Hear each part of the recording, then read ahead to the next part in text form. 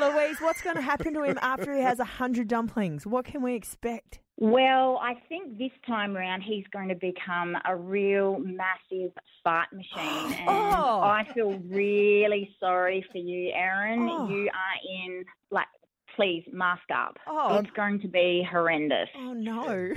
Look, so dumplings are essentially, I mean, some of them have got a bit of pork in them, some a bit of cabbage, a bit of vegetarian, and then the shell or the out casing. So what are we actually getting in there? So the reason I think you're going to become such a wind machine is because they're really high in FODMAP. So the wheat, also the onion, the garlic that's probably going to be in them. Yeah. And we ferment that. So we've got thousands and billions of bacteria in our gut which just ferment all those sugars which are poorly digested, and you're just going to be farting non-stop. You're just going to be eating 100 FODNAPs. I'll tell you what, could you stick me up on a hill and I could just about power the state?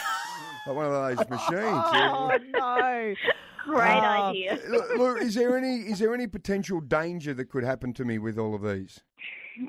I think this one you'll possibly be okay. So let's assume the average dumpling's about 40 grams. So you're going to be eating about 4 kilos worth of food. Right. I wouldn't drink at the same time. So I'd be drinking a lot maybe in the hours leading up to it or sipping and then afterwards. But I think volume-wise, you're just going to sneak in.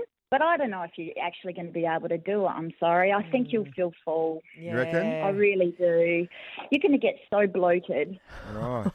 Eloise, I think the only danger in here of clearly is the rest of us in the studio. Wear a mask tomorrow. Erin Phillips and Soda in the morning. Adelaide's #1 breakfast show. Mix 102.3.